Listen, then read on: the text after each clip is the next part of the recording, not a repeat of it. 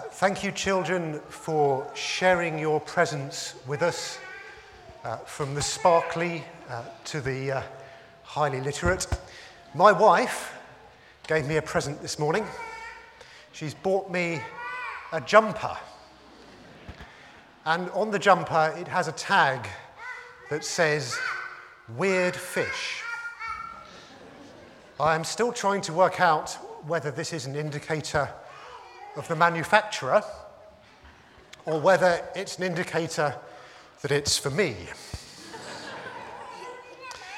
The video we saw a few minutes ago, by the way, children, feel free to just scamper around. I know that you have lots of energy and excitement that's building up, and all I'd say is if you possibly can, try to hold it in for that moment when your parents are carving the turkey or the nut roast. So the video we saw a few moments ago is part of the film, as Sarah said, of the Muppets Christmas Carol. And of course that's based on Charles Dickens' book, A Christmas Carol. And it works off the premise that all you really need is mummy. It works off the premise that you can improve any classic story by acting it out with Kermit the Frog and Miss Piggy. Perhaps Mr. Dickens missed a trick there. It tells the story of Ebenezer Scrooge, a man lost in the chains of greed, who says, "Bah, humbug," to Christmas, and is headed for disaster. He's visited by three ghosts: Christmas past, Christmas present, and Christmas future. He responds to their message and is rescued, and to use an old-fashioned word, redeemed. And the song that we heard from the Ghost of Christmas Present there sums up Christmas as it should be and as it can be. It is the singing of a street corner choir. It's going home and getting warm by the fire. It's true, wherever you find love, it feels like Christmas.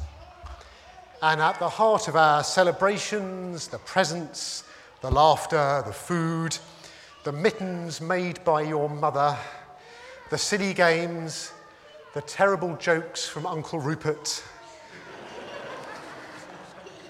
I tell you what, I've been running an Alpha course, which is an introductory course to Christianity, with Rupert for the last 2 or 3 months. And I've had to put up with his jokes every week. And he sent me a Christmas card, which I can only presume is a form of apology. But regardless of that, the essence of Christmas is love. Love given, love received, and love returned. And of course, not all our situations always reflect that for whatever reason. But today, here, together in Emmanuel, we can all catch a glimpse. Especially after our enforced absence last December. We are together. We rejoice with singing, with the choir, getting warmed, well, by the church boilers. It feels like coming home. Indeed, maybe you have literally come home for Christmas, across the miles, or if you are especially brave with airports at the moment, across the air miles. Welcome home to Christmas.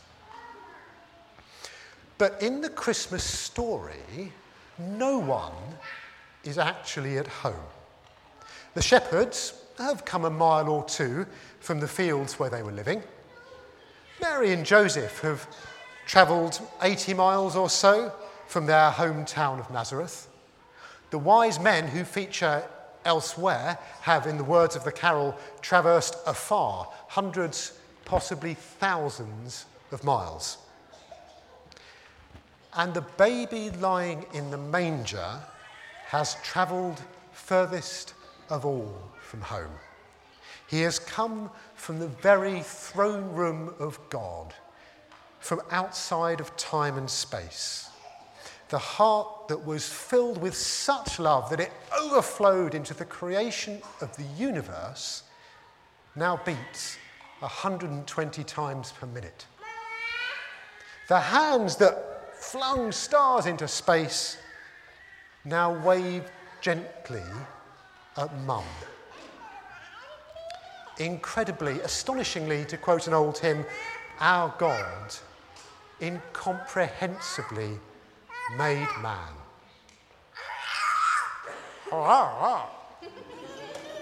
That's exactly what he said on Christmas morning. He has moved into the neighbourhood and set up home among us. Now, why on earth do that? What is so important that this startling turn of events is required?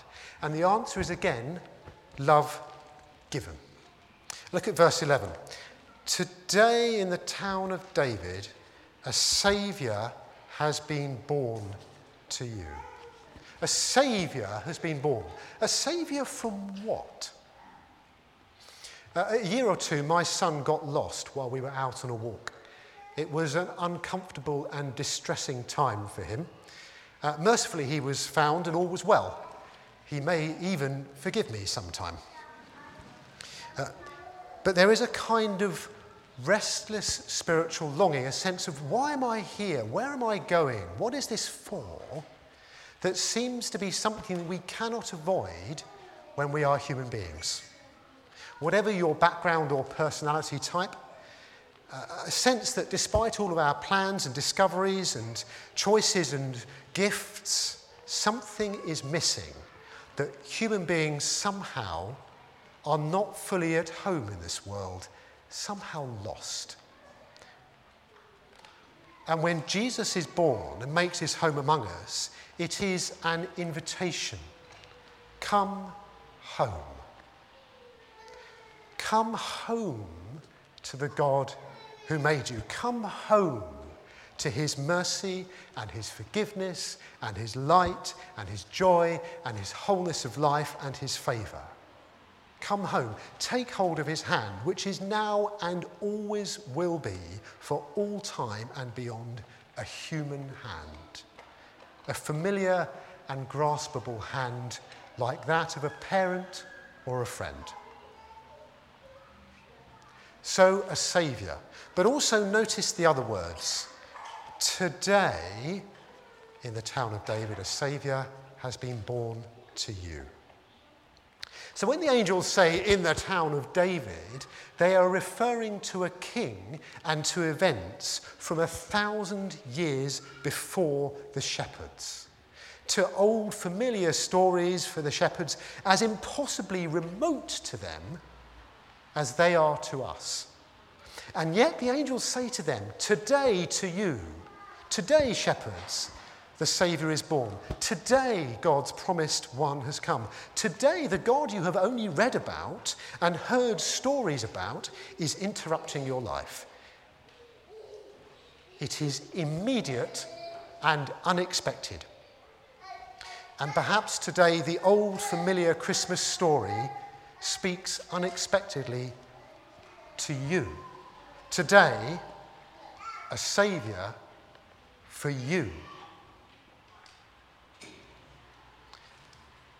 The invitation is not just for shepherds, it is for old men and young women, for widows and marrieds, for carpenters and priests, for adults and children. For everyone here, today, a Saviour for you.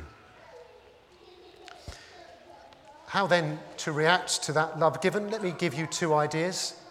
The first is perhaps for those who have already received and responded to that love, perhaps a long time ago. You already sit with the shepherds and the manger, gazing in wonder and adoration.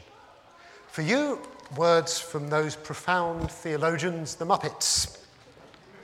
It is, I've always wanted to say from the Muppets, it is the season of the Spirit. The message, if we hear it, is make it last all year. Or if you prefer the original Dickens, I will honour Christmas in my heart and try to keep it all the year. The heart of it all throughout the year is not us giving of ourselves, it is a Saviour given to us. And everything we do for him springs from that.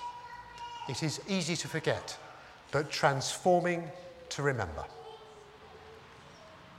The second idea is for those of you who perhaps the scene of the manger is familiar, but you see it from the door. You see the light, you sense the love, but for whatever reason, you do not sit at the manger in adoration and praise. For you, a brief poem from someone who was a poet in the last century, T.S. Eliot. We shall not cease from exploration, and the end of all our exploring will be to arrive where we started and know the place for the first time. Perhaps today is time to stop exploring. It's to step inside the stable and to come home. Not because this is comforting, nor because it is familiar, but because it is true. The response can be as simple as saying to him, "Thank you, yes please, here I am." If that's you, or if in fact the whole scene is entirely new to you, can I commend these small white booklets? They're on the wooden tables on that side and that side at the back. They're called Why Christmas, and they explain a bit more of what it is to respond to this good news, and they're free. And it is good news. Let me finish by reading you the whole of what the angels say. Do not be afraid. I bring you good news. We're quite short on good news at the moment, but the angels bring good news. Do not be afraid. I bring you good news of great joy that will be for all the people. Today, in the town of David, has been born to you a Saviour. He is Christ the Lord. Merry Christmas.